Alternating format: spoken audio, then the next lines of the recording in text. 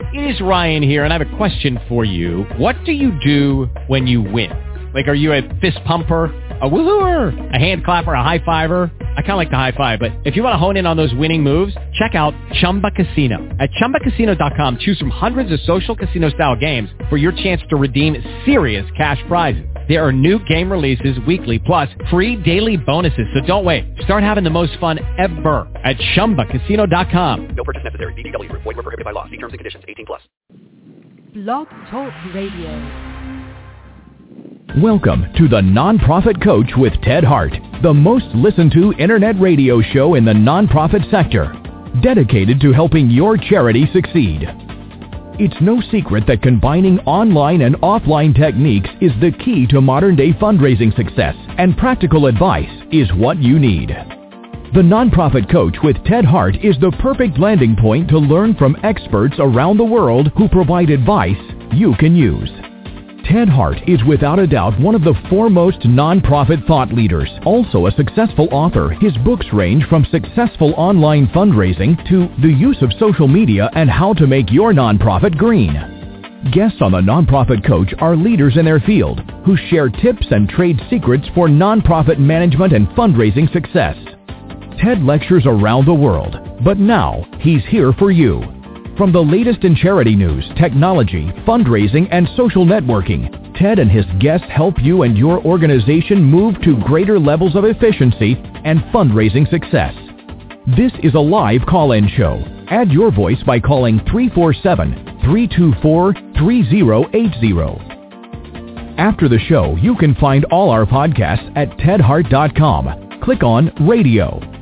Don't forget to dial 347-324-3080. Now, welcome the host of the Nonprofit Coach, Ted Hart. And this is Ted Hart. Welcome to this latest edition of the Nonprofit Coach. I'm coming to you live from the global headquarters of the CAF America organization. You can find us at cafamerica.org. We've got a big show for you today, particularly those of you who are interested in raising money successfully. We have an expert for you today. Philip King is going to help you understand how you can do a better job online and on mobile. Before that, we've got big page one updates for you today. As the announcer said, you can call in to ask questions of our page two expert at 347-324-3080. You can join us over in the chat room. You can ask questions there. I do see people over in the chat room right now. Folks, you can ask questions there, or you can email me your questions at tedhart@tedhart.com. As always, here on the Nonprofit Coach, we start with page one news.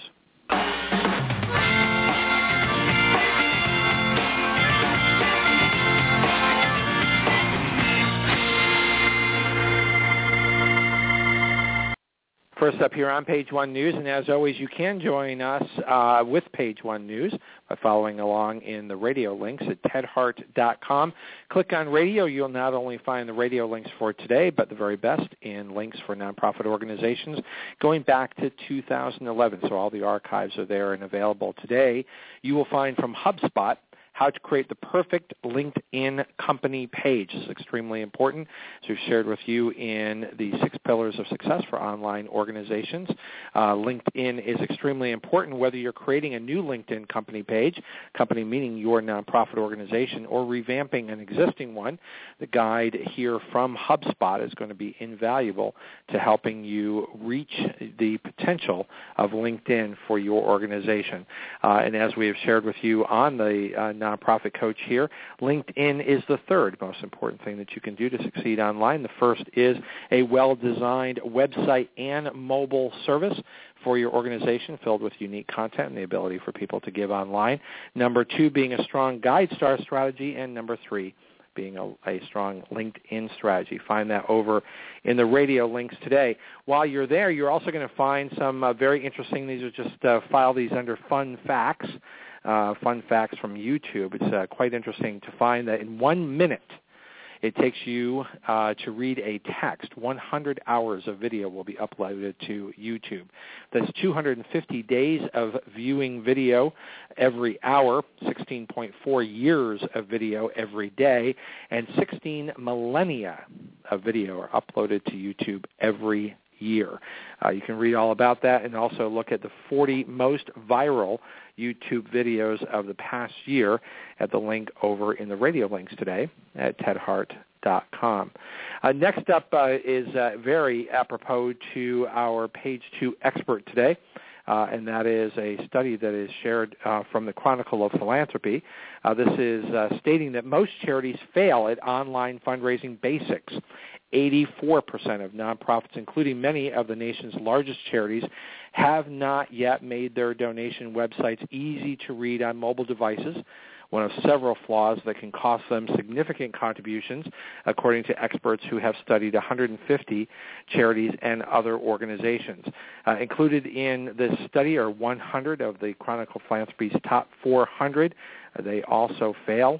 37% of organizations send no email within 30 days after visitors sign up to receive them. 56% of organizations did not ask for a donation within 90 days of people signing up. 79% did not personalize email appeals for a supporter's first or last name, and 65% of their websites require visitors to click through 3 pages or more to give online. Well, you're going to learn how to turn your organization to success and not be part of these statistics today with our Page 2 expert. Next up, it is that time of the month for us to get an update from CFRE. The CFRE Minute is here, and we have Ava Aldrich here live from CFRE. How's everything going over at CFRE, Ava? Just great, Ted. It's been a really good start to the year. We have a new participating organization, the Japan Fundraising Association, and we're very excited that after launching the global exam in 2013, that we really are seeing global interest in the credential. Well, this is so important, and as you know, here at the Nonprofit Coach, we're very supportive of fundraising professionals standing with their peers to be examined and to receive the designation of CFRE. That certainly builds trust. It also helps make sure that there is a baseline of knowledge for fundraisers. What else is new at CFRE? Well, we're getting ready for conference season. Just got back from the Fundraising Institute of Australia conference. Had a marvelous event in Melbourne with a lot of really great sessions. So kudos to them. FIA is always a really terrific and well-run conference. It really is. So very exciting to see everything they're doing there. And we're going to be at the Association of Fundraising Professionals International Conference in San Antonio later this month. And I'd just like to invite everyone to stop by the exhibit hall where we'll have a booth. And also, if they want to learn more about how to become a CFRE, we're going to be having a presentation on that topic in the Learning Lab, number 1, in the exhibit hall on Monday, March 28th at 8:30 in the morning. So a great way to start off the day.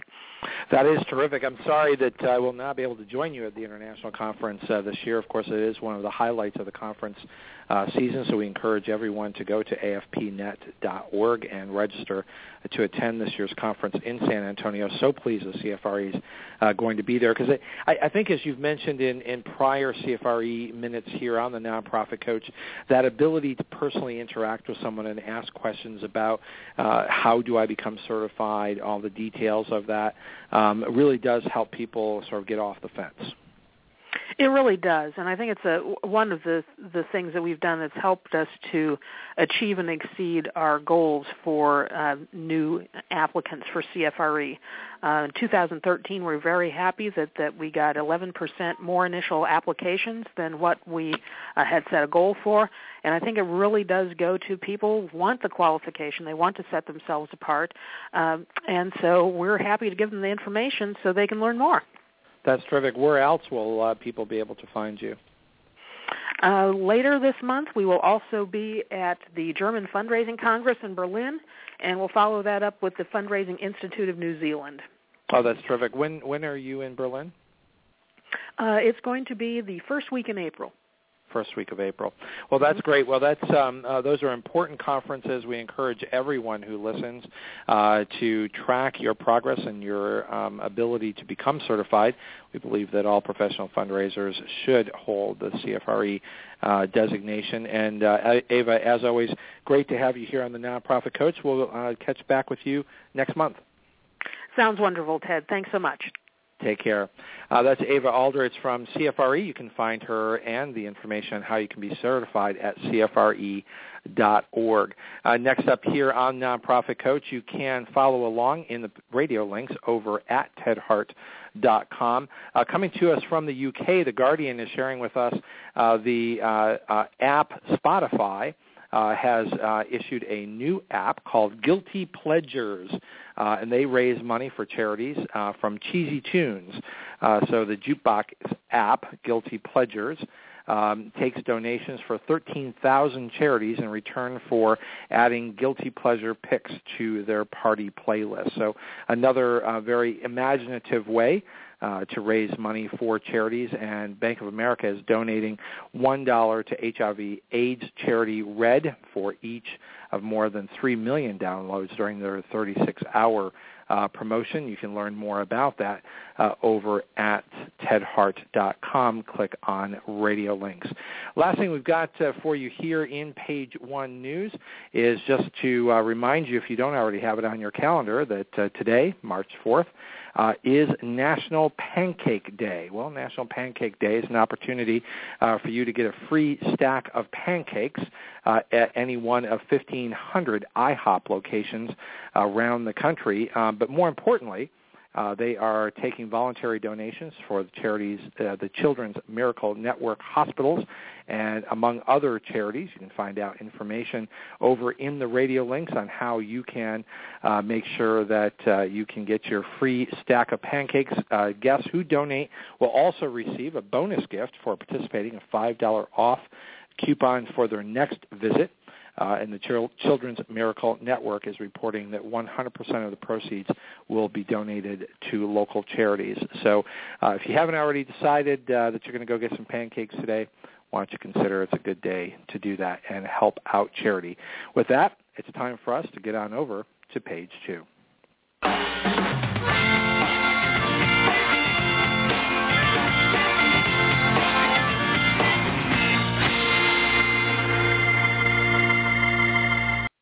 Philip King is a good friend of the Nonprofit Coach Show.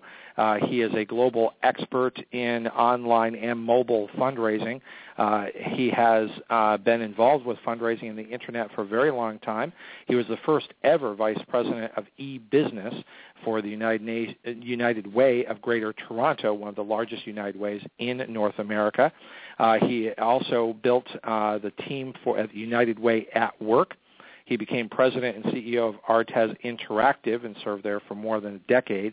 Today, he's vice president of mobile and business development at Sheeds, a Cornerstone company, where he is focused on rapid changes in mobile creations for fundraisers and helping fundraisers succeed with their nonprofit organizations and a wide range of organizations around the globe, from the U.S. to Canada to Australia. Welcome back here to the Nonprofit Coach, Philip King. Well, Philip, it would help if I turned on your microphone.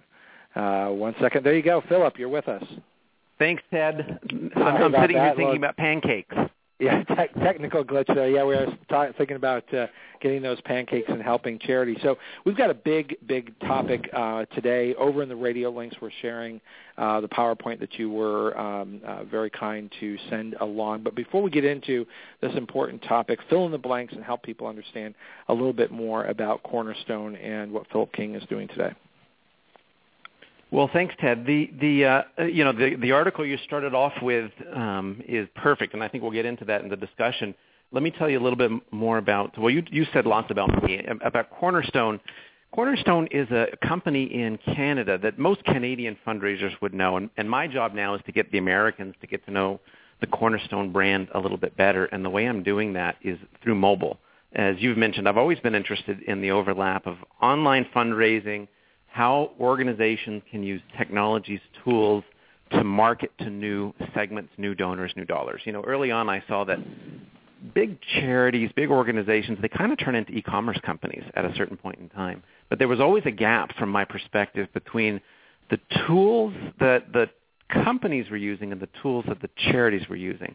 And part of what gets me excited is just trying to bridge that gap a little bit. And Cornerstone really helps that because a lot of their clients are banks, insurance companies, credit card companies. they also deal with a lot of charities. And so what I get to do is kind of watch what they're doing with some of the financial institutions and then try to figure out a way to deliver that to some of the nonprofit organizations that do a lot of online fundraising or have big online special events. Well, and what's important about, I think, our topic today is, while the article that I shared with you states that less than 10%, depends on what study you're looking at, of all charitable gifts are coming online. Do you want to be giving up 10% of your prospective base? And then when you look at organizations like the Environmental Defense Fund, which is certainly not an emergency sort of Red Cross kind of organization that's boosted their online fundraising from $200,000 in 2005 to $2.3 million today, you don't get there without serious strategy. That's exactly right. And if you look at that article, one thing that caught my eye about the environmental defense team is that they were all from e-commerce companies. They didn't grow up in the not-for-profit sector. And I love not-for-profit sector people, but they get stuck on which technology they're using, whether they're using this database or that database, who's doing their online pledge form. And I feel like part of what I like to do is just help them take a step back. It doesn't matter necessarily which online platform you're using. You can do better than you're doing today with some basic ideas. And that's kind of what I read in the environmental defense story. Ducks Unlimited, they've got over half of all of their online audience now coming through mobile devices. Now, so they're on the leading edge, but most of your listeners are going to see this sometime over 2014, 2015. And so I think the issue becomes now, okay, what can we do about it? Given that we've got these limited budgets, given that we don't have all the staff we need at these organizations, there's still some basic things that we can do to get better with online fundraising, in particular mobile fundraising. Well, I could not agree more. And as you know, going back to our e-philanthropy days, it's been one of the big topics that you and I have been pushing is this is more about basic fundraising. This is more about interacting people-to-people fundraising than it is the technology. Not to say the technology is not a big part of it, but a lot of nonprofits do really get caught up on the technology. They may even sign up for or purchase some sort of service and then go on expecting that somehow it's going to magically raise money for them as opposed to being part of an integrated solution. I completely agree. I think from my experience, most organizations have purchased more technology than they can use. And, it's okay. It means that there's room to grow, but again, it kind of comes down to what I would consider kind of fundamental marketing and fundraising concepts. A good fundraiser can be a really good online fundraiser as long as they don't get tripped up and distracted by the kind of the gizmo speak. The way we like to kind of get into, what version of Android are you running? Or, yeah, sure, it's interesting, but at the end of the day, what I like to see are organizations where the online fundraising reports up into the head of fundraising or the head of marketing, not the head of technology. Right. So let's get into some of your strategies and some of the things that you think are really going to make a difference for nonprofits. So that's one of them is, where does it fit? Where is it housed within an organization?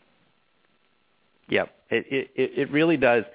I guess I would start with, as you've kind of done, the current situation. Where are we sitting here in early 2014? Well, let's see. Facebook just bought WhatsApp for $19 billion.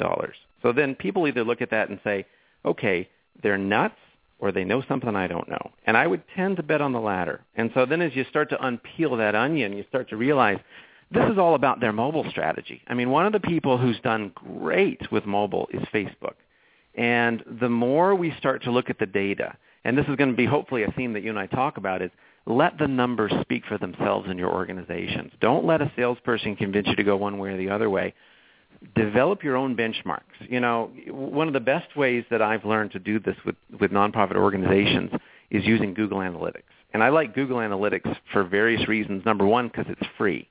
Number two, it's super easy to use, even for people who are not that deeply technical.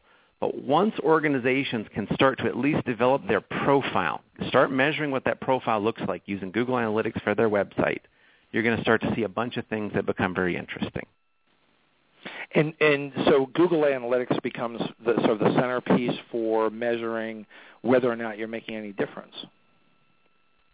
I like Google Analytics as one of the most important measurement tools because what I can do with Google Analytics is I can see the charity's online world. Now, it's not going to measure my offline stuff. And so as you've mentioned, there's still a lot of offline donations coming through, and part of Cornerstone does direct mail, and they do it really well, and that's going to be around for a long time. But I think what we're looking at here and in this discussion is we're focusing on that growing segment of what I would call digital audience, digital engagement, people who are coming to these organizations through their Facebook pages, through their LinkedIn pages, through their websites. That's the part I get excited about because that's kind of the new and growing part. If you look at the growth rates of our online audiences, they're growing massively, even for charities that haven't done a whole lot because they're being found and searched for through Google. So then I come back to saying, hey, let's all agree that we can look at this Google Analytics picture and agree where we were last year. One thing I like to do is go in and say, for those of you who've used Google Analytics, go up to the top right-hand corner, change that time frame, look at all of 2013, January 1st through December 31st, then compare it to all of 2012. So you're going to have 2 years of data right there if your Google Analytics has been turned on. Then you're going to start to see trends in your website audience, the way your audience is growing or shrinking or changing, where it's going in your website. And one of the big trends you're going to see is the growth of this mobile audience that we're talking about. Right. Well, and if you can't measure it, then you can't set goals. Bingo. You can't set goals, and I think one of the big goals, I like to talk about macro goals and micro goals. An organization should really only be measuring a handful of macro goals. So let's say online donations. So let me just ask you this question. A macro, So do most charities try to measure too much? Well, yeah, I guess I would say, my gut would say, yeah, they've tried to measure too much. Or I've talked to the ED or the head of fundraising, and I said, have you been in your Google Analytics? Oh, well, yeah, it's just so overwhelming. And I understand it can be. There's just so much data in there. But if you kind of take, again, a step back strategically and you say, let's create some macro goals for our online fundraising efforts. We know one of those goals is going to be donations. So that's a macro goal. We know one of those goals is going to be email captures. We think one of those goals is going to be audience numbers, right? The number of people who visit any of our web properties, including Facebook, including LinkedIn. So we start to kind of agree with the leadership team what the goals are, because I agree with you, unless we can actually measure and then articulate the goals, really we're shooting around. We're shooting from the hip. We're chasing the next shiny thing. We're going to chase Instagram. We're going to chase Snapchat. We're going to chase, there's a never-ending stream of interesting technologies that flow down the path. So unless we've got our goals clear, we're at risk of wasting some of these limited resources. We're going to take a quick break, Philip, and what we're going to do when we come back is people do have access to the PowerPoint that you have put together, and that's available in the radio links today. People can download that. I think there's so much important information there. I'm going to ask you to go through as much of that as you want to. I'm going to let you, sort of have that time yourself, but we do want to make sure that people have the opportunity to benefit from that information. So if that's all right with you, we'll be right back from this break.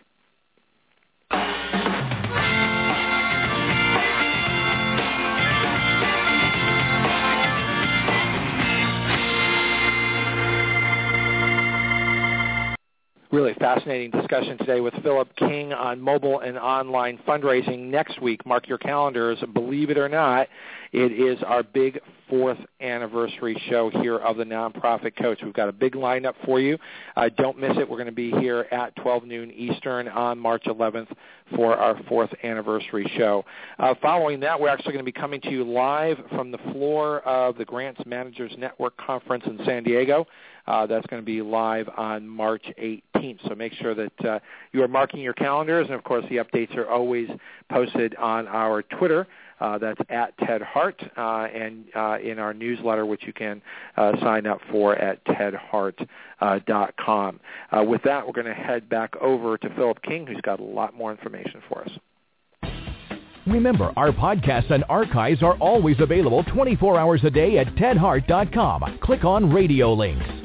If you're listening live today, the phone lines are open. Call in and ask a question by dialing 347-324-3080. Now, back to the Nonprofit Coach with Ted Hart.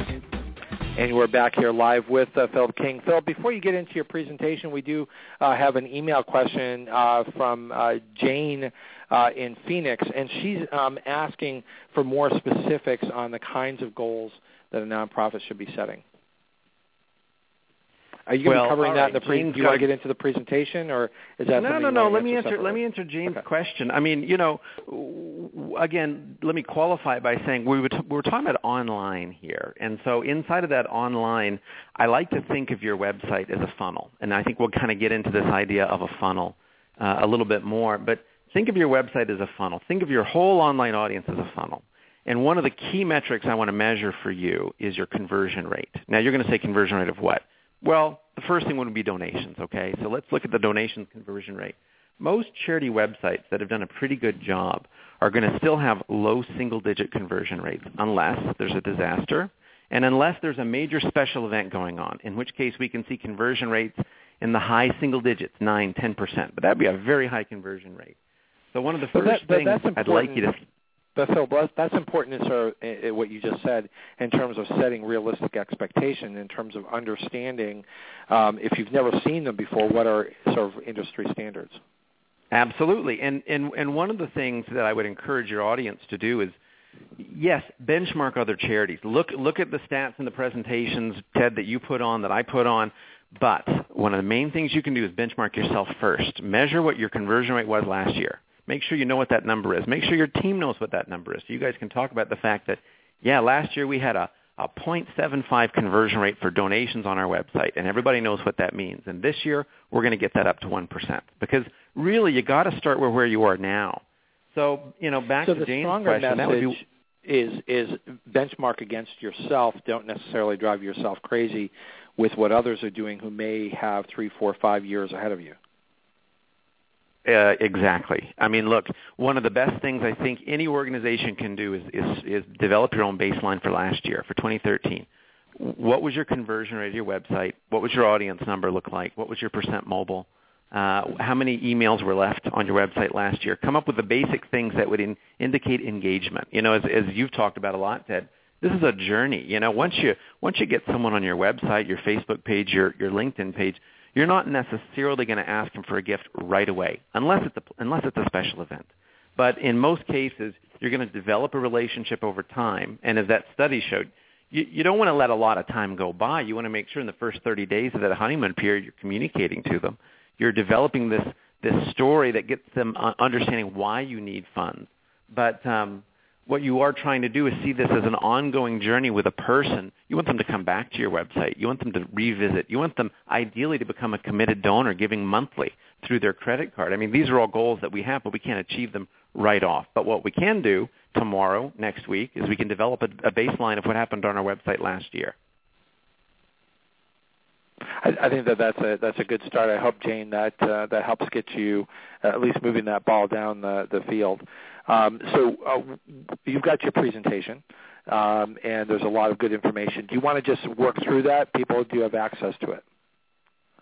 Well, sure. And then, Ted, just kind of, interrupt. I'll start going a little bit, but interrupt with things that you think are on the audience minds. I mean, Jane already got me into this one area of saying, think of your website as a funnel. Understand what the conversion rate of your funnel is, and try to start measuring where the leaks of your funnel are. So with any website, you're going to come up with your conversion rate, and you're going to start looking at where the leaks are. Now, how are you going to figure out where the leaks are? Well, again, tools like Google Analytics help you figure out where your leaks are. So before you start spending a lot of money driving all this audience to your website, make sure it's not a leaky funnel, because you're going to waste a lot of money. You could spend a lot of money on paid search. You could spend a lot of money on your Facebook strategy, and you're driving all this traffic to a funnel that just leaks them right out. So don't do that. Make sure your funnel's working well first.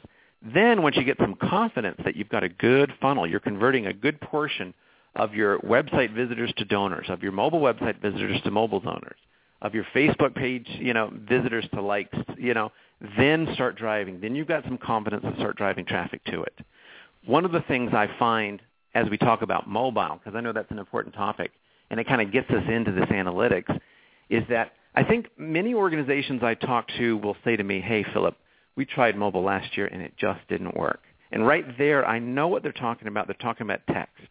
And I would say, and I think I'm making the assumption that most of this audience is a North American audience, text is only one flavor of mobile. And one thing I would encourage everybody to think about is like a three-legged stool. Text is part of your mobile strategy. So is an app strategy. But the basic thing for most organizations should be what I'll call mobile web. Right now, when you send out emails, people are reading those emails on their iPhones.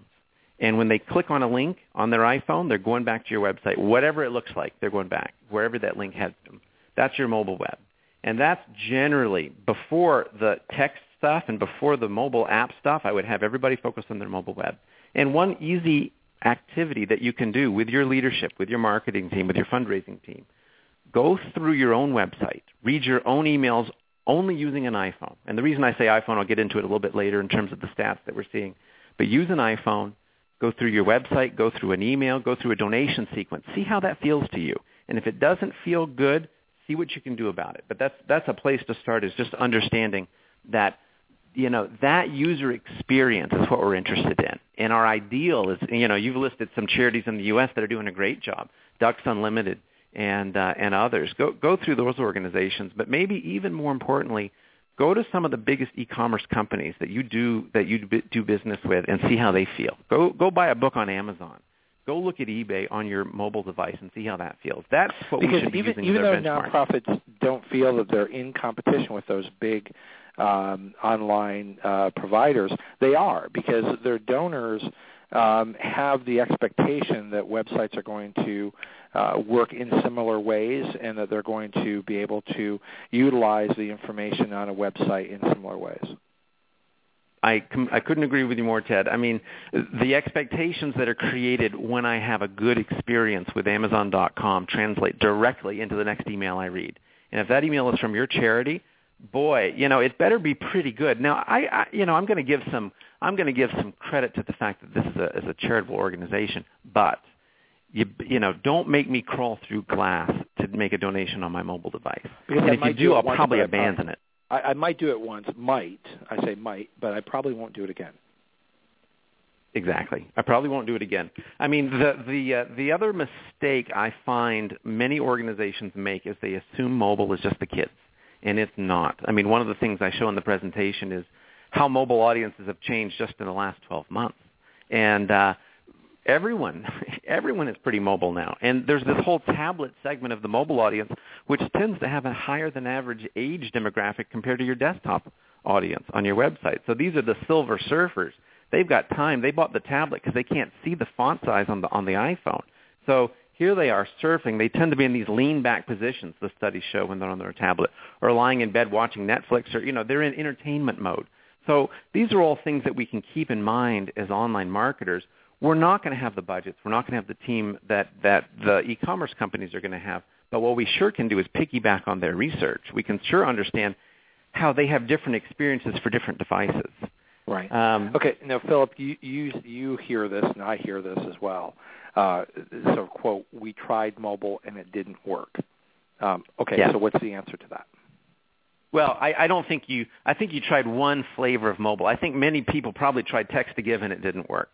And, so I would say, listen, if you want to try mobile again – is that where most nonprofits' heads are still at, that it's really the text to give, the give $5, give $10, and that's not really what you're talking about. That's not the kind of robust strategy that you're talking about. No. I know a bunch of very smart people who are involved in the text to give, let's call it, industry. And I think there's a role for it, but I don't think it's the first place to start. I think it's particularly suited to maybe face-to-face programs. It's maybe particularly suited to disaster, even some of those organizations that were questioning their text-to-give strategies. The UK is big on it. They really do a lot of, they call them charitable muggers, the people standing in the street. They try to get the mobile device for a monthly gift, but the drop-off rates are huge on those monthly gifts. So I would say, you know what, put that one onto the side for now. Focus on your mobile website. Go read your emails on your iPhone. Make sure your emails look good. Make sure your website looks good on an iPhone. Make sure your donation form performs well. That's going mobile in 2014 to me. And I think that'll really result in a good ROI for you. Okay. All right, so where do we go next? Well, let's talk about mobile a little bit more. I mean, I have in my presentation that I've seen mobile gifts of $2,500. Well, just before the phone call, I'm working on a client in Australia. And again, they're pretty big, so not everybody can do what they're doing. They're a big special event client. And one of the things I like about working with Australian clients is they kind of give us a little leading indicator to what our fundraising season is going to look like here, because it's summertime there. So they're outside, they're doing their runs, walks, shaves, all these things. And one thing that has been very clear in their data is the shift to mobile has been massive. They're very worried that their overall web audience is declining. And so we came in to help them understand that a little bit better. What's happening is, it's true, what we've done is divided their audience into three categories: desktop, mobile, and tablet. Their desktop audience is declining, there's no question. And there's some things we can do about it. If we have time, we'll get back to that. But I think most of your audience could see this trend in their own data. Their tablet audience is remaining pretty much even from where it was last year. So a lot more than it used to be, but it's not growing massively. Their mobile phone audience is growing massively. Now, the challenge is the mobile phone audience performs very differently than the other two audiences. Time on site's way lower. Average pages viewed per session, way lower. Bounce rate, which is the rate at which you kind of see a page and leave, much higher. So engaging, let's say, me on my mobile device is twice as hard than engaging me back in the good old days when I was visiting you on my laptop. So let's just be aware of this. Now, I got onto this saying average gifts. So I looked at top gifts that were given on mobile devices. There was a gift that was $3,500 on a mobile device. Now, that's Australian, so that converts to about $3,300 US, but that's still a nice gift.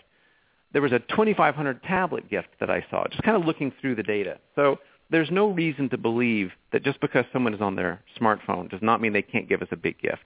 Right. The question now becomes, doesn't it have a relationship also to, you've got to get started because there's a maturity factor to your own program. In other words, you don't just put a site really well designed, up that, and then just expect money to become flowing in. It's part of an overall relationship. So while you could get surprised with a large gift, in the first week of starting your mobile service, it's a maturing of your relationship with your donor base that those are going to come in time.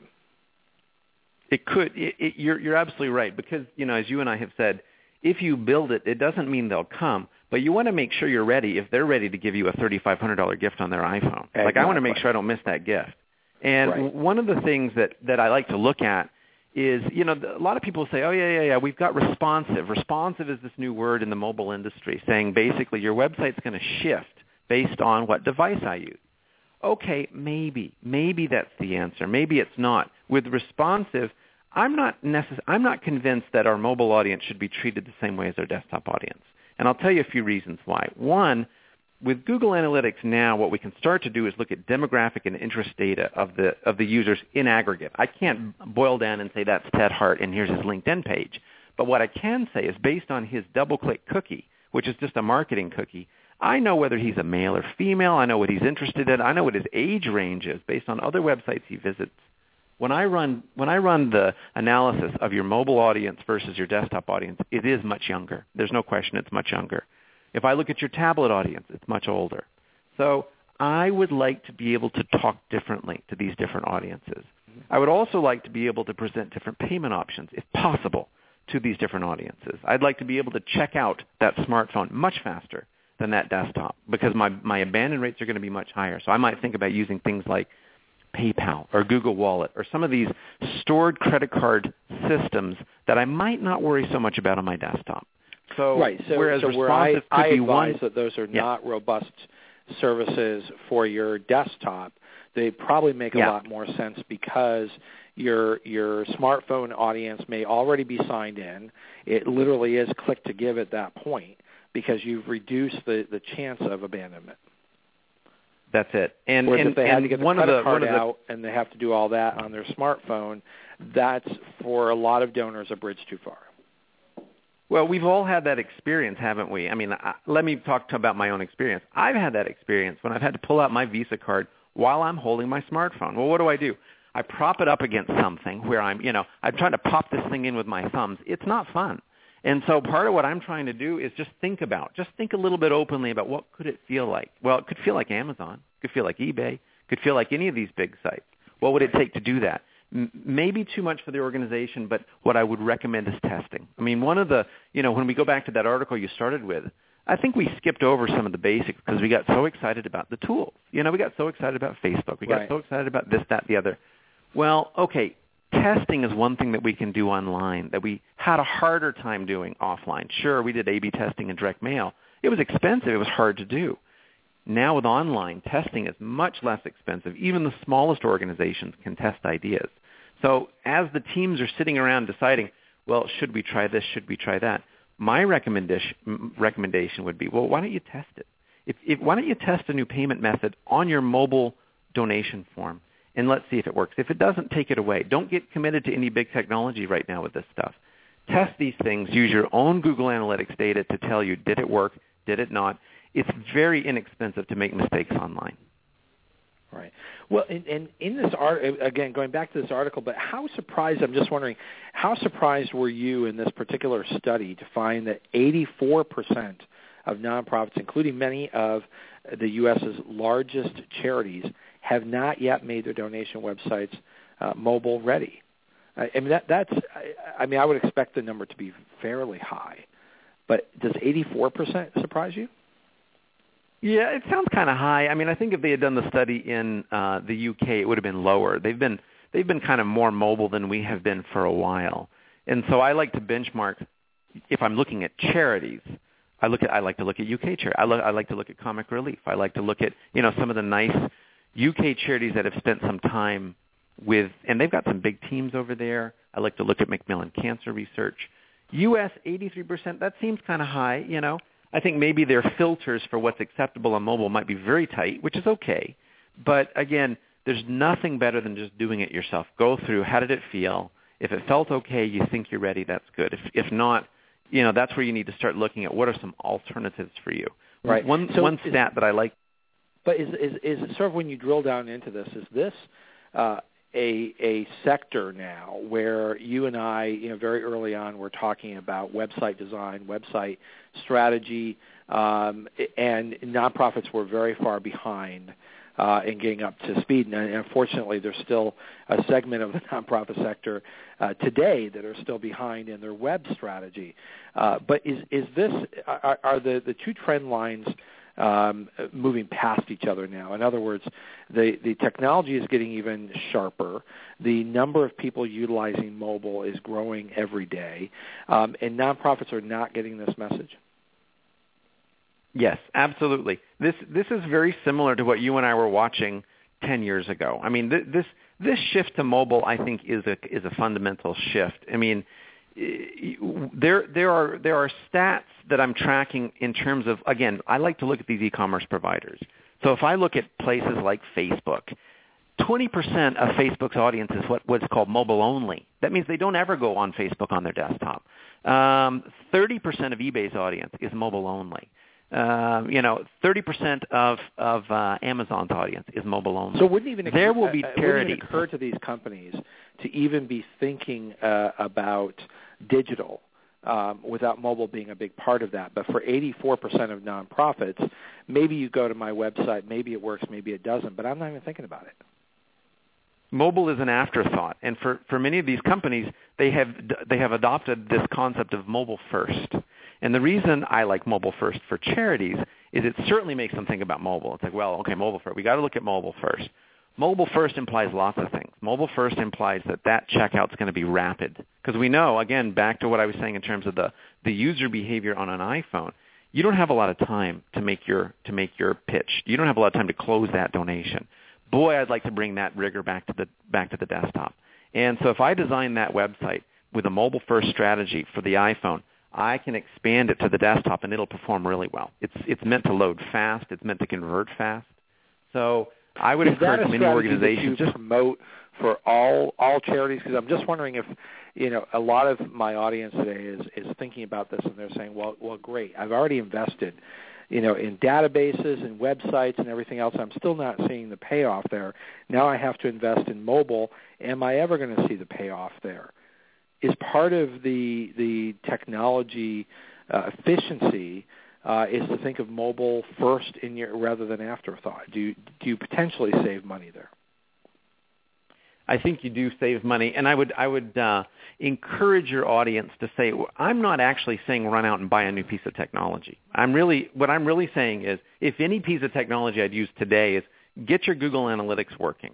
Make sure that someone has got that code installed on your web pages and you're starting to measure what that Google Analytics tells you. So that's the one tool I've talked about. Mobile first can be an attitude of conversion. It can be an attitude to say, let's, in our organization, just sit with the tools that we bought last year for another few years. We're not going to buy any new tools right now. What we're going to do is we're going to really try to squeeze the conversion rate out of the tools that we have right now. We're going to think about what the mobile audience sees and feels, and we're going to try to translate that back to the desktop and tablet audiences. Because by doing that, my hypothesis is that your conversion rates will go up. So your return on investment for that technology you bought will increase. I think that is an important distinction, don't you, in terms of helping my audience today make sense of this message and not be part of the 84%? Yes, I do. Yes, I do. And I would also encourage the audience to say, listen, what I'm talking about really when I talk about mobile, more broadly I'm talking about analytics. Use analytics to drive decisions for your website, for your marketing spend. Nobody has enough money to spend on marketing next year. So when we're measuring our marketing, we can start to see, well, what sources of traffic drove people to my website who actually donated? These are all things that by using things like Google Analytics, don't just drive traffic to my website, drive converting traffic. And more specifically, let's talk about the spend. Let's talk about, is there a role for paid advertising for nonprofits? Oh, yeah. I mean, look, paid advertising is one of those best-kept secrets. If you look at most organizations who are an e-commerce company, paid advertising is a significant portion of their marketing spend each year, and it's simply because it works. What I would say to anyone is definitely maximize their Google grants. Get into paid advertising through Google grants. But you should also experiment with paid advertising because it will drive traffic that will convert if you do it well. And there are very few things where you can actually spend money and drive traffic that's guaranteed to at some point convert than paid. The other area that I kind of reluctantly advise people to really look at this year is their Facebook strategy. I thought Facebook was a bit of a distraction for some groups a couple of years ago. As I look at their mobile traffic, I am amazed how much of the mobile traffic to charities' websites that I'm working with comes from Facebook, and more specifically, m.facebook.com. So I think most organizations should definitely think about, and again, test spending money on paid advertising and test spending time and resources on your Facebook presence. Philip, we're going to take just a break. You brought up Google Grants. This is an opportunity for us just to remind our listeners today about the Google for Nonprofits program, and we'll be right back. Every day, millions of people are online, many of whom want to help, volunteer, and donate to a good cause. Nonprofit organizations can use many Google tools to reach potential donors around the world and raise more money. And as an approved nonprofit, it doesn't cost a thing. It's all free. Google Grants helps you promote your website with free advertising on Google.com through the AdWords program. With Google AdWords, you create ads and choose words or phrases related to your nonprofit organization. When people search on Google using one of your phrases, your ad will appear next to the Google search results under the Sponsored Links section. AdWords allows you to target certain geographic areas, dates, and times of day for your ads to appear. YouTube for Nonprofits is another tool that can boost donations to your organization. The program offers a number of perks that get your message out there and drive viewers to take action and donate. You can list your organization on YouTube's nonprofit channel and add call-to-action overlays on your videos to drive viewers to donate. Need help analyzing your website traffic and marketing effectiveness? Google Analytics is a free tool that will give you rich insight and help you increase the number of people that visit and donate to your site. Google Analytics can be invaluable to many people in your organization, such as development directors, marketing staff, and your web team. There are many other tools that can help you reach more donors and raise funds, like Google Checkout, where you can process credit card donations with no transaction fee, Google Sites to create a free website, and Website Optimizer, where you can figure out the best landing pages to turn site visitors into donors. To get started, apply for Google for Nonprofits today. And we're back with Philip King. I thought that would be a helpful reminder to some of the topics that you're raising. Boy, it would almost seem that you and I had planned that ad, Ted. so I'm not, by the way, just for the audience's sake, I don't receive any money from Google.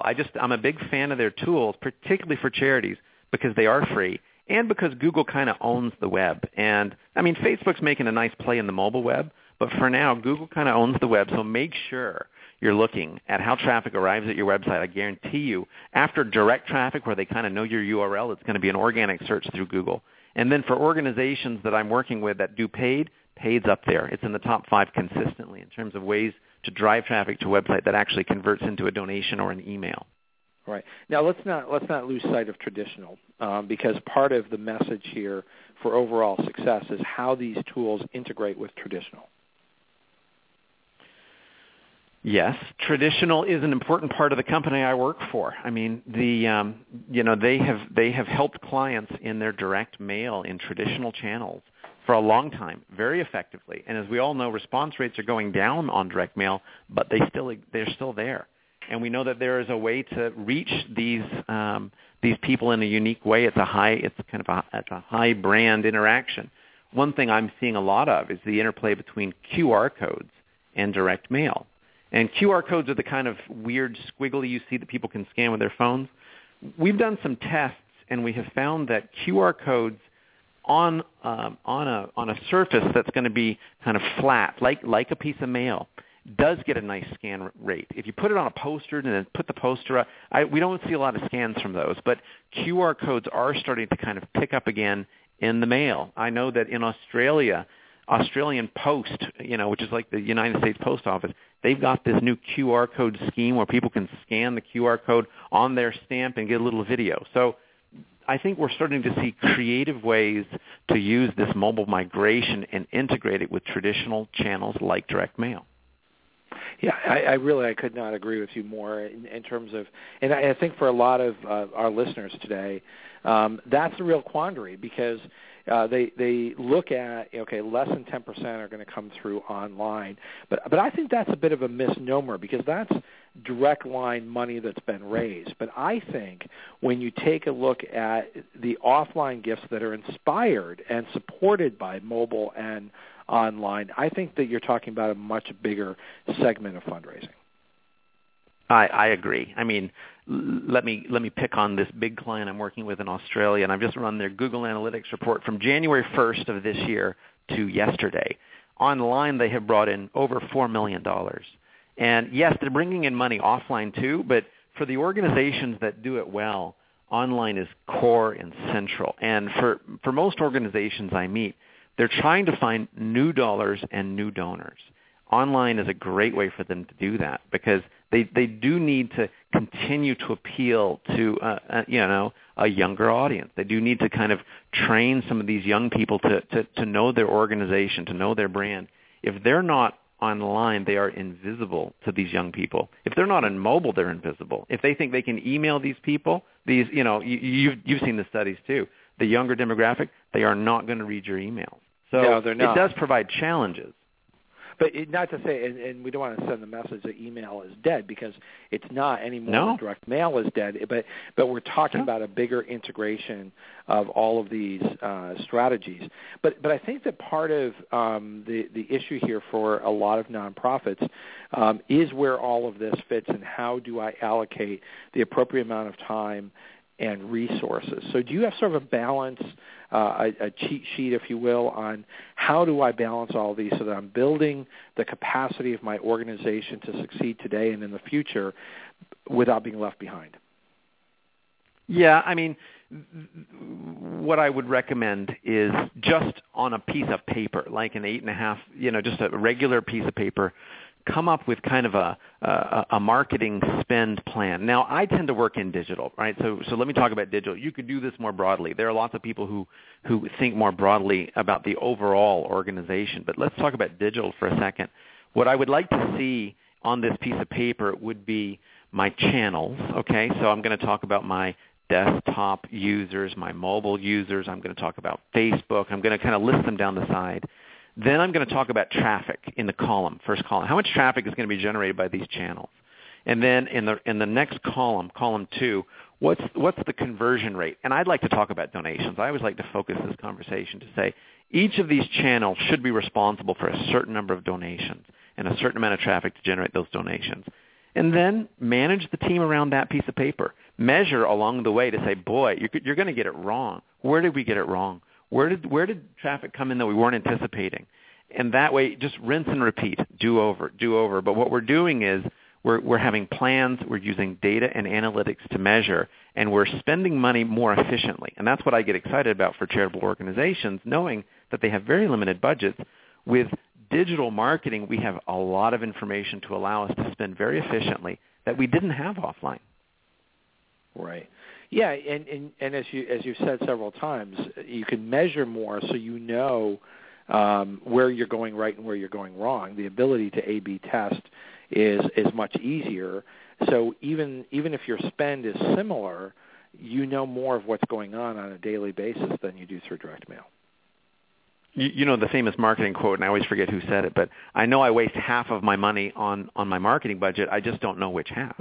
Which half? Right. So, exactly. I just don't know which half. So with online marketing, you do know who gets credit for the traffic. You do know how much your Facebook audience generates to your website. You know how many donations came from a referral from Facebook, how many came from a referral from mobile Facebook, how many came from your Google organic searches, how many came from your paid searches. We can tell you with precision what these numbers are. Then the organization can decide what to do about that. So, Philip, we've got exactly just less than 5 minutes now, 4.5 minutes left. Can you summarize where we've been today and also make sure that my guests know how to reach you? Yes. And first of all, Ted, thanks a lot for having me on the show. I'm very grateful that you asked me because it is a topic I love. So where have we been today? We've basically used mobile as the bait. You know, mobile's the bait. It's happening. It's depressing our response rates. We don't quite know, but it's the debate for a conversation around analytics. So what I hope will happen is that many organizations will either dust off their Google Analytics, get it running again, ask the people who are in charge to run some reports for the last 2 years. That's where I'd like the conversation to go, is to say data can be very powerful in your organizations to help you find and keep new donors. What you need to do is make sure you're using what you've got today. You don't need to go out and buy a new piece of technology. You need to use what you've got today to become better analysts of that data. And by being better analysts, you'll spend your limited resources more efficiently. And that's kind of what we're all interested in doing, is how do we squeeze the juice out of that lemon? You know, that's what we have to do as nonprofits. And I think many times it forces us to become more creative than our commercial counterparts because we have very limited budgets. So that's kind of where we've been today. In terms of reaching me, you can find me on LinkedIn. You can find me on Twitter at Philip King IV. You can also find my company at cstonecompanies.com. And you can find this podcast. I'm sure you'll have this recorded somewhere. Right. This podcast will be available at the same link that you used today to listen to the show live. Will be available 30 minutes after the show. And all podcasts of Ted Hart are available at tedhart.com. So, Philip, I can't thank you enough. Very thought-provoking, but also, as usual, you bring very practical advice, not pie in the sky in a future state when you've got lots of money, but start where you are. Don't lose this opportunity to not only succeed today, but more importantly, to build the capacity of your organization to compete in an increasingly digital world in the future. And I think that's really the big message today. Absolutely. And, Ted, I forgot to leave my email address. That's one way. Oh, please. Philip.king@cstonecompanies.com. So you can also reach me that way. That's terrific. And, Philip, next week here on the Nonprofit Coach, March 11th is our big 4-year anniversary. So we'll have our big celebration here on the Nonprofit Coach, and I hope all of our listeners will plan on joining us next Tuesday at 12 noon Eastern. Congratulations on that. You bet. Thank you so much, everyone. We will catch you next week. This has been Ted Hart and Philip King here live on the Nonprofit Coach.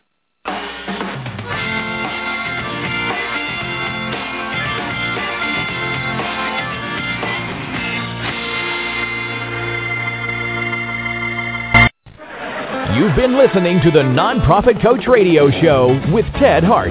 Tell all your friends to check out our production schedule and download our iPod and iPad-friendly podcast at tedhart.com.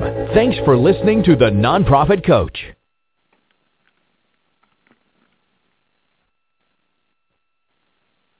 Hello, it is Ryan, and I was on a flight the other day playing one of my favorite social spin slot games on ChumbaCasino.com. I looked over at the person sitting next to me, and you know what they were doing? They were also playing Chumba Casino. Coincidence? I think not. Everybody's loving having fun with it. Chumba Casino is home to hundreds of casino-style games that you can play for free anytime, anywhere, even at 30,000 feet. So sign up now at ChumbaCasino.com to claim your free welcome bonus. That's ChumbaCasino.com and live the Chumba life. No purchase necessary. VGW. Void where prohibited by law. See terms and conditions. 18+.